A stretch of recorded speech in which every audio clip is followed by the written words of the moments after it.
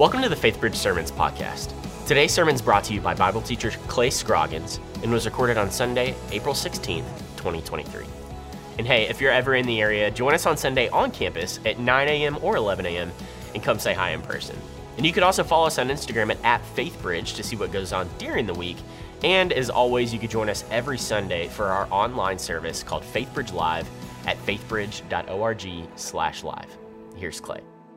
Well, good morning, Faith Bridge. So good to see you all, and it's really good to be here with you. You guys had a fabulous Easter, I would assume. Yes? Sure seemed like it. This weather today is spectacular. Wow, that's wonderful. As I was listening to Ken's Easter sermon, I just was clapping, cheering. Yes, love it. I love the emphasis, if you haven't heard it, which I assume most of you have, but he really gave so much dignity and respect to skeptics. Right? To those of us, honestly, this is not something that's for someone else, but this is for all of us. We all have questions. We all have questions about faith. And I just love where he went with it to talk about just that, the power of Thomas being able to put his hands right on the scars that Jesus had, that Jesus he didn't condemn him for his questions, for his doubts. No, he welcomed them. He welcomed the doubts, which is helpful for me. I've spent my career as a pastor, and so the thought would be, as a pastor, you don't have any doubts. Well, of course, that couldn't be anything further from the truth. I have doubts, questions, just like you do, and every now and then I bump into hard questions that people have for me. I'm not working specifically at one church right now. I wrote a book a couple of years ago called How to Lead When You're Not in Charge.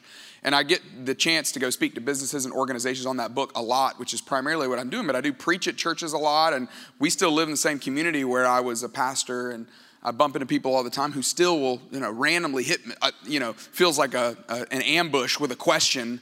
It happened earlier, just a couple of months ago. I was walking into our daughter's 8-year-old basketball practice. I was the coach, and I'll tell you where my mind was.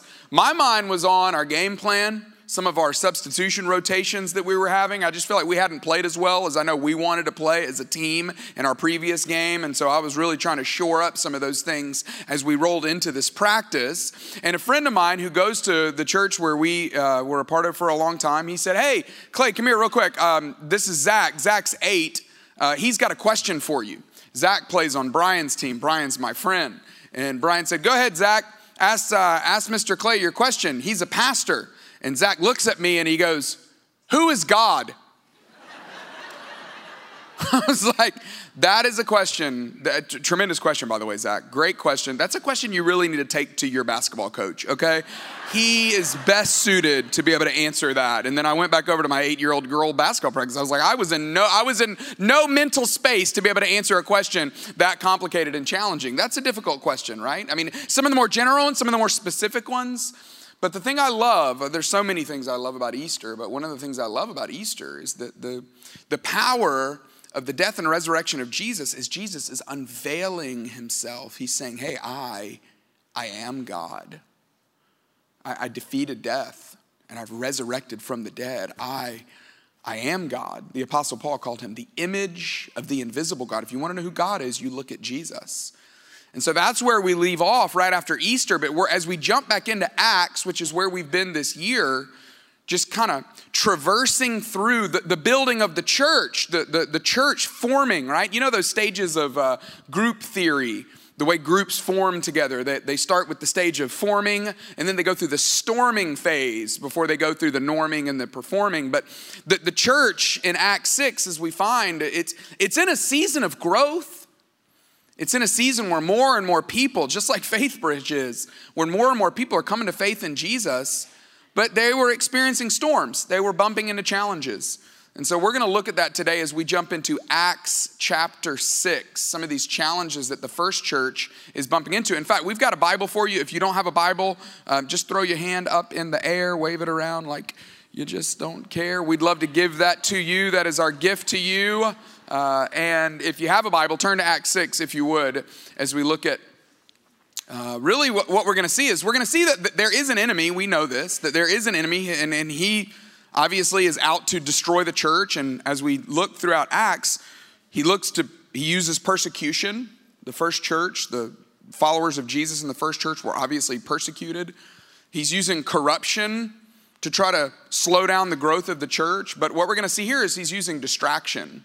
He's using just inward fighting with each other to try to affect the church, to try to slow down the church. We're going to break this up into two. There's really two mini sermons today. I went to seminary at Dallas Theological Seminary, and their preaching classes, they would tell you when you preach a sermon, you have one big idea, one big point. And so this is a sermon that is not endorsed by Dallas Theological Seminary, because I'm going to give you not one, but two. So in a way, you're getting more for your money. So I want you to think of it that way, okay? This is a two for today. It's kind of a buy one, get one free. But what we're going to see is we're going to see first, what does the first church do with people who have complaints? And then secondly, we're going to look at how the first church delegates and allows people the opportunity, the invitation to serve.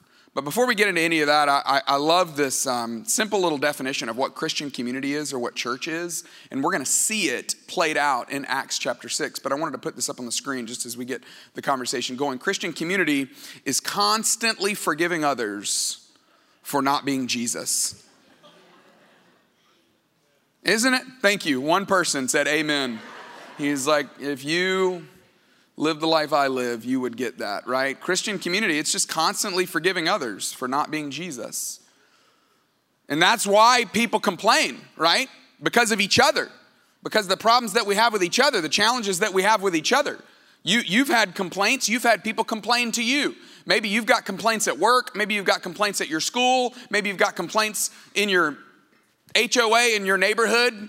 Hopefully you're not the president of your HOA. I shouldn't say hopefully, maybe you are, and that's the way you're serving the community. If you are, we bow to you. Thank you so much for your service.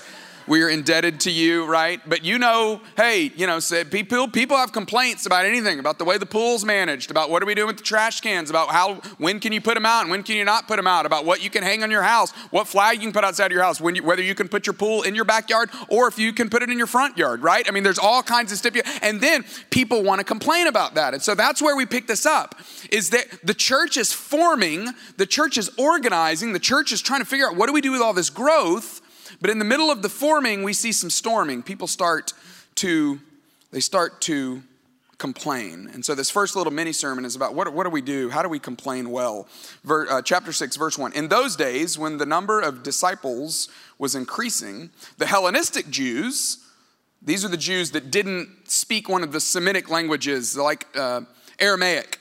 The Hellenistic Jews, they grew up with the customs of Judaism. They grew up with the lineage of Judaism. They grew up understanding Judaism, being devout followers oftentimes of Judaism, but they spoke Greek. They spoke the native tongue. And these Hellenistic Jews, among them, complained against the Hebraic Jews because their widows were being overlooked in the daily distribution of food. They were upset. They were frustrated. They were mad. They were going, this isn't right? Somebody should do something about this. And we don't know why were they being overlooked. We don't know. They don't tell us. We just know that they were. So this isn't some kind of bougie complaint, like, oh, I can't believe I'm having to stay at a Hampton Inn instead of a Four Seasons, right? Or like, oh, I can't believe I'm riding in coach and getting upgraded to first class. No, this is like a legit complaint. No. Our widows who don't have a way to get food, they're getting overlooked in the distribution of food.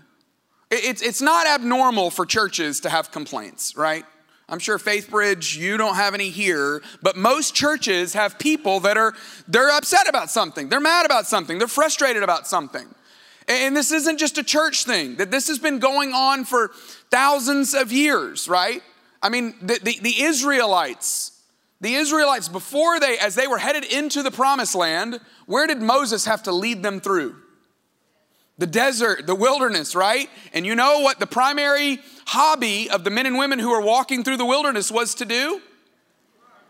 Complain, gripe, be grumpy, right? My wife and I, we met in seminary. And so our favorite kind of joke to make is like a kind of a sly Bible joke. It's how we really connect.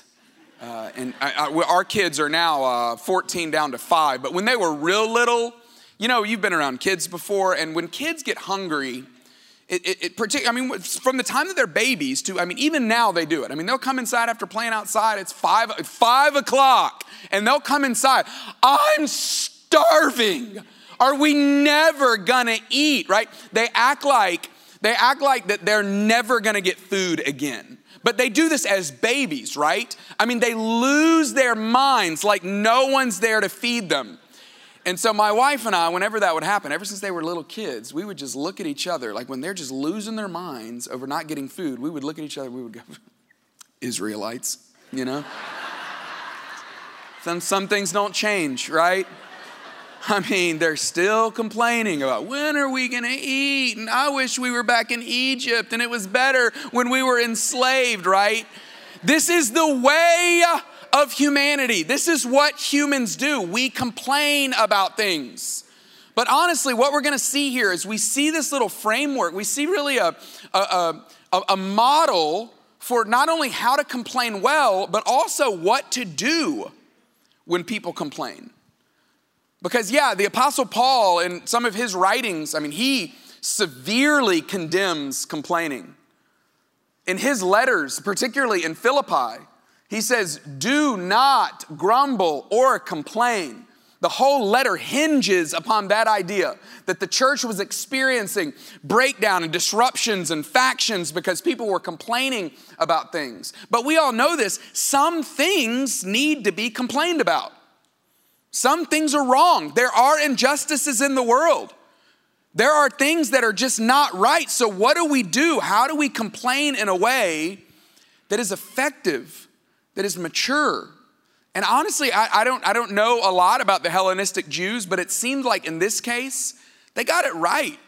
They complained in a really great way. And to the credit of the apostles, the 12 that had been with Jesus, to the credit of the first church, they handled the complaint really, really well. And so I hope this will be, in this first little mini sermon, I hope this will be just a model for how do you complain and then what do we do with the complaint. So verse 2. So they're complaining about, hey, our widows are not getting taken care of. Okay, this is wrong. Somebody should do something about this. Verse 2. So the 12 gathered all the disciples together and they said, quote, it would not be right for us to neglect the ministry of the word of God in order to wait on tables.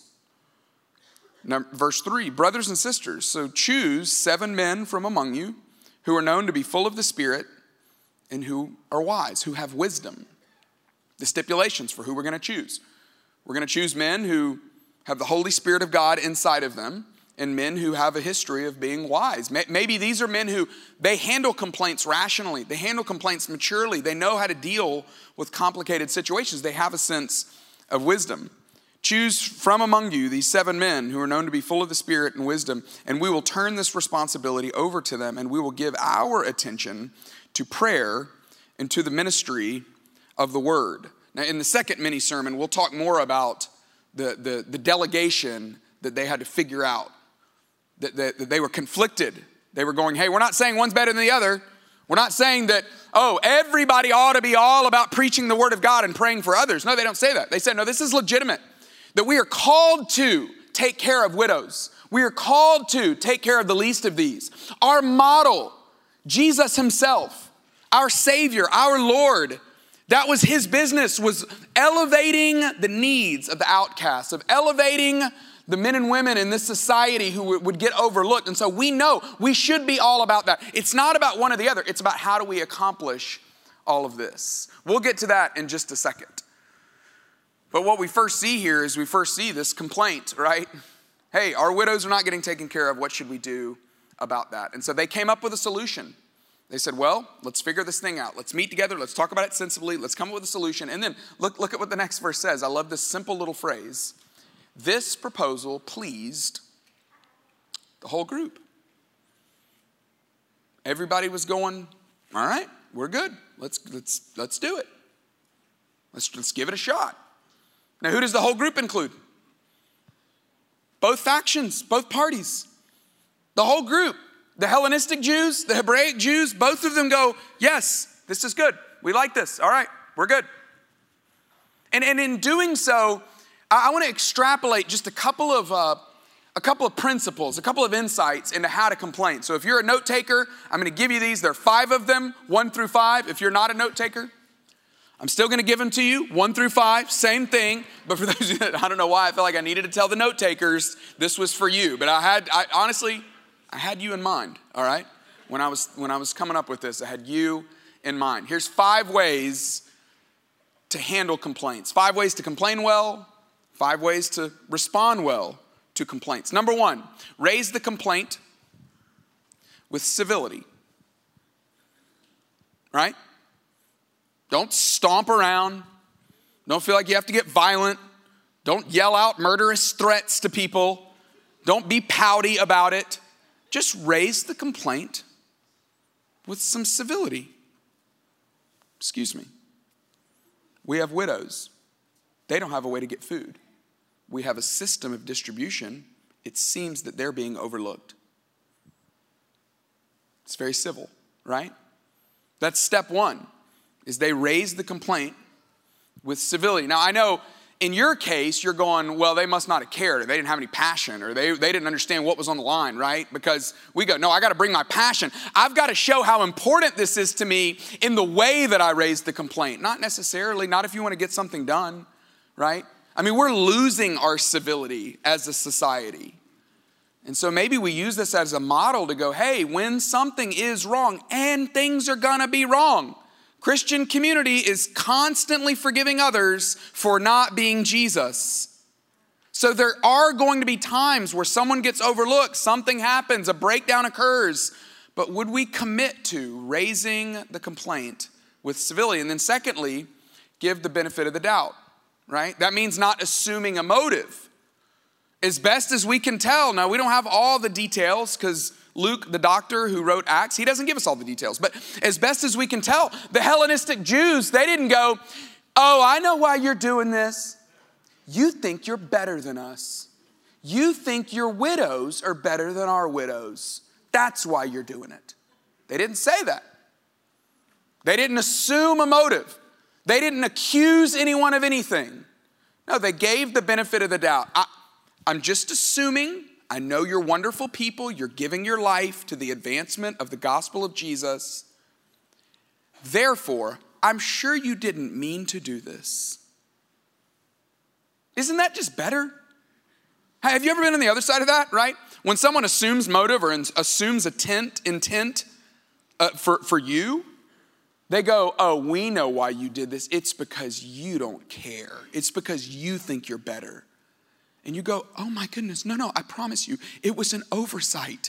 I didn't realize it. Thank you for bringing it to my attention, right? But it's horrible when someone accuses you of motive.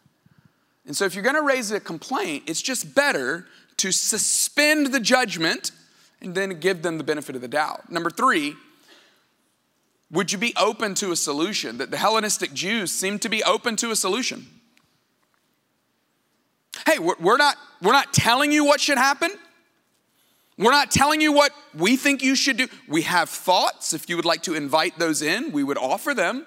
But we're just raising our complaint with civility. And then it seemed like they gave them the space, right? They gave them the space to be able to come up with the solution. Number 4, then it seems like they were willing to give the solution a try, right? How do we know this? Well, because the proposal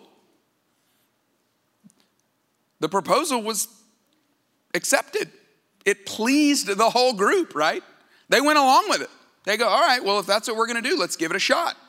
You know, they didn't go, they're going to list the 7 men in just a second. You know, as far as we can tell, they didn't go, ooh, that choice you made, we actually have been around a couple of those, and I do not trust them with the distribution of the food. I've seen their hand washing techniques, and it is less than, right?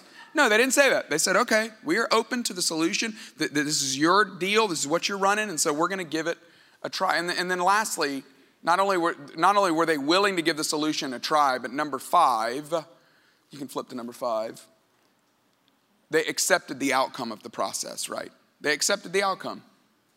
They said, okay, let's see how this goes. Now, we don't get an update in Acts We don't get an update, or at least a frequent update. They're gonna tie a little bow on it in verse 7. Luke's gonna tell us, hey, things kept moving at a pretty nice pace. So as best as we can tell, this worked. This solved the issue.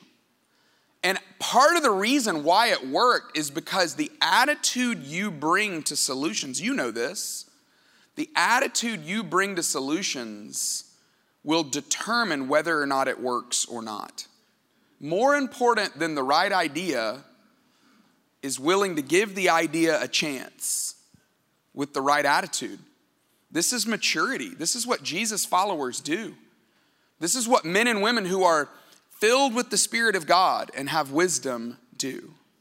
Yeah, we raise complaint. Sure, if you have a complaint, raise your complaint. But would you do it with some civility? Would you do it and give others the benefit of the doubt? Would you be open that there is a solution to the problem? We want to get on the same side of the booth and we want to solve this thing together. We're not going to put this in between us. And would you just allow for the fact that there is a process? Would you let the process work itself out?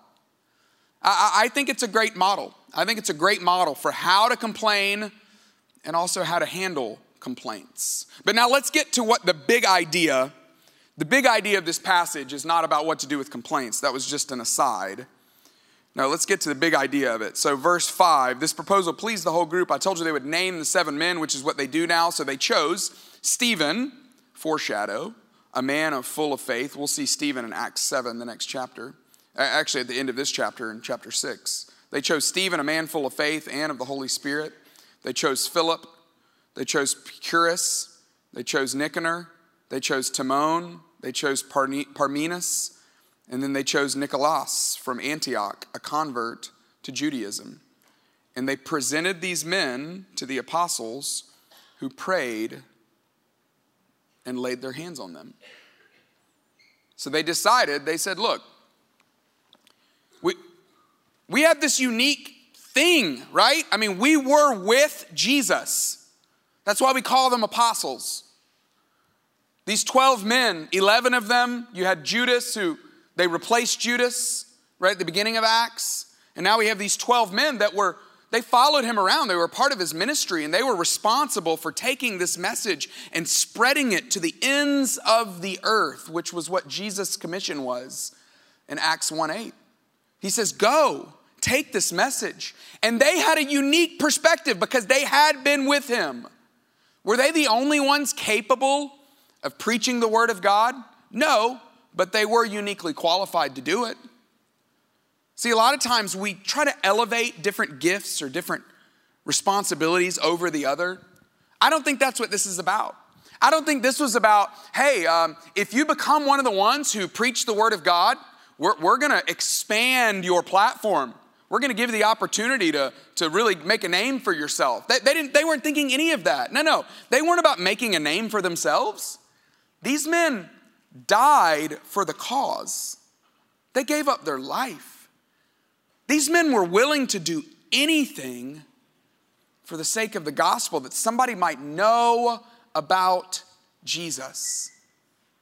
It's not about what's better, being the one who preaches the word of God or the one who's distributing the food. No. It's about organization. It's about delegation. A lot of times in the church world, we hesitate with this kind of conversation, this kind of language, right? Because people don't like the idea of organized religion, right? And I get it, because there's a lot of problems, there's a lot of issues with organized religion, but naturally, when things grow, we should organize, right? We should put some thought into it because it matters, because we care. And this is what the first church is doing, is they're organizing. In the same way, we have an Old Testament model of this as well, right? Remember when Moses, this is the way he governed, he was the one, he was kind of the judge that was solving everyone's problems. And there was a long line.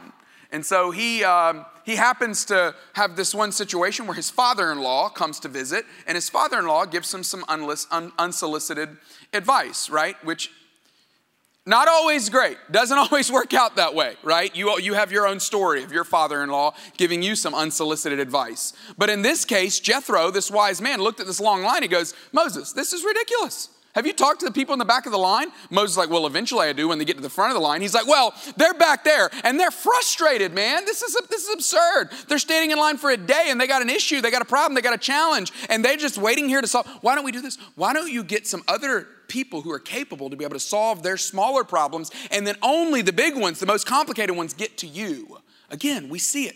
God organizing his people to be able to accomplish more. This is what God does, and this is what God is doing in Acts 6. He's giving people an invitation to come and use your gift. Come and take that thing that you do and use it in such a way that other people learn about my love and learn about my goodness and learn about my grace and learn about my salvation so that it changes people's lives. And so today the invitation is real simple. I would love to just invite you to be a part of doing more of this. A lot of you are already deeply engaged, but what we're going to see here in Acts 6 is this beautiful model of the church going, hey, what is your gift? What are you good at? What are you uniquely qualified to do? What is the thing that you really have an ability to do? Let's take that and let's use it to introduce more people to Jesus. So let me give you three simple ideas. The second little mini sermon, I'm just going to give you three simple ideas on the power of serving. Some things we learn from this passage. The first one is this: nothing should be beneath you to do. Right? I mean, if we're servants of Jesus, nothing should be beneath us to do. We don't ever get too big for our own britches. We don't ever get too big to do some of the what seem like more mundane, less thoughtful, less menial tasks. No, even the apostles, or so it seems, they were the ones distributing the food. They were so involved in serving widows.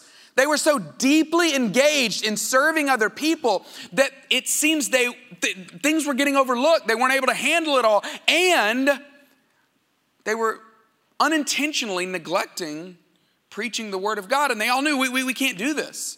This isn't the way it's supposed to be. But they were so involved with the lives of other people. Don't ever get too big to where you can't do even the smallest task, right? Be willing to sweep. Be willing to stack chairs. Be willing to work in the parking lot. Be willing to serve as a greeter, right? Those are beautiful, valuable, meaningful tasks that the church needs. We need everybody engaged. And you know how this works. I mean, when the house is on fire, right? I mean, when there's serious work to be done, when something's really important, you don't go, no, that's not really what I'm good at, you know? I don't really feel fulfilled doing that. I mean, I feel like I have another gift that's not really what I want to do. No, you go, put me to work. Tell me what needs to be done. And so step one, for those of you that maybe are new to Faith Bridge, or maybe you're new to faith, or maybe you're still trying to figure out what it is you believe, trying to figure out what does it look like to follow Jesus. If that's you, just raise your hand and go, I'll jump in anywhere. Just put me in, coach. I want to serve. I want to help out. I want to be a part of building, not this church. I want to be a part of building the kingdom of God and bringing it to earth. Don't ever think that you're too big to do any task, right? The apostles weren't, and neither should we. Number two, don't confuse what you can do with what you were made to do, right? I mean, this is a leadership principle, that you were made to do something. God has specifically put something in your life. Honestly, not only were you made to do it, but it probably flows out of some of your own hurt that you've been through, right? Some of the challenges that you've been through. It's uniquely set you up to be able to serve other people in a certain way. And don't let what you can do distract you from what you were made to do. The apostles were made to preach the word of God to other people, but they were getting distracted. They were getting distracted by all these needs that were in front of them when they just had to think differently and invite other people in to be engaged with what God was doing. Lastly, this is real simple, but don't ever adopt the savior complex, right? That says only I can do this. This is a big deal for all of us, right? Because the truth is, there isn't anything that only I can do. No, maybe you've been leading a group or teaching a class or standing in a particular spot, and maybe it's time for God to birth something new for you so you can open up the opportunity for somebody else to get to serve in that way, right? This is the way God works. The Savior complex is, it was if the apostles were to go, oh, how dare you want to serve food to the widows. That's what we do. We're the only one. Were you with Jesus? Oh, you weren't. That's right. I forgot that. Well, we were, okay? Every step of the way. Peter was like, not every step, but most of the time, we were right there with him, right? No, it would have been real easy for them to go, they can't do that. They're not qualified. No, we have to allow other people the opportunity to try and to fail and to try again, because God has given us all that opportunity. And look at what happened. When they all got engaged, when they invited other people in, when they delegated, when they opened up room for people like Stephen and Timon to have an opportunity to go serve other people, look at what happened. Look at verse 7. So the word of God spread. The word of God spread. And the number of disciples in Jerusalem increased rapidly. And a large number of priests, Jewish men, Jewish women became obedient to faith. God used it. God used it to grow the church, but also to reach new people. And that's what's happening at Faith Bridge. You all are growing, which means there's opportunity for people to step up. And so if you're not currently engaged in serving somewhere, I would just encourage you, raise your hand. Say, hey, I want in. I want to help out. I want something that I can do to use my gift. Let me ask you two questions as we wind this down.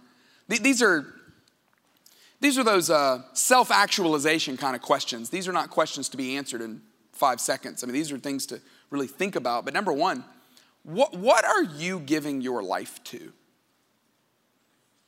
When you think about your week, when you think about your month, your year, your time, your talent, when you think about what you have, your wealth, whatever treasure you have, what are you giving your life to? What do other people say you're giving your life to? What's most important to you? And secondly, will it last beyond your life? Are you giving your life to anything that's going to outlast you? This is the beauty of the church, is the church is not going anywhere. And so in some ways that makes us think, well, then why would they don't need me. And the truth is, they don't. God doesn't need us. He doesn't. But that's not what it's about. It's about following our Maker. It's about following our Savior and giving our lives away to other people. And it's about getting to experience the joy of serving other people. And it's about loving other people like Jesus did when he said, a true friend lays down his life, lays down her life for others. And so I just want to invite you, keep being the church. And if you're not engaged with the church, come get engaged with the church. And let's lay our life down so that others might know. Heavenly Father, I pray that today that you would give us the creativity to know how to do that. God, you want to do that in so many different ways, in so many different places, in so many different communities. And God, particularly in this community, you've got ways for every single one of us to come and give our life away.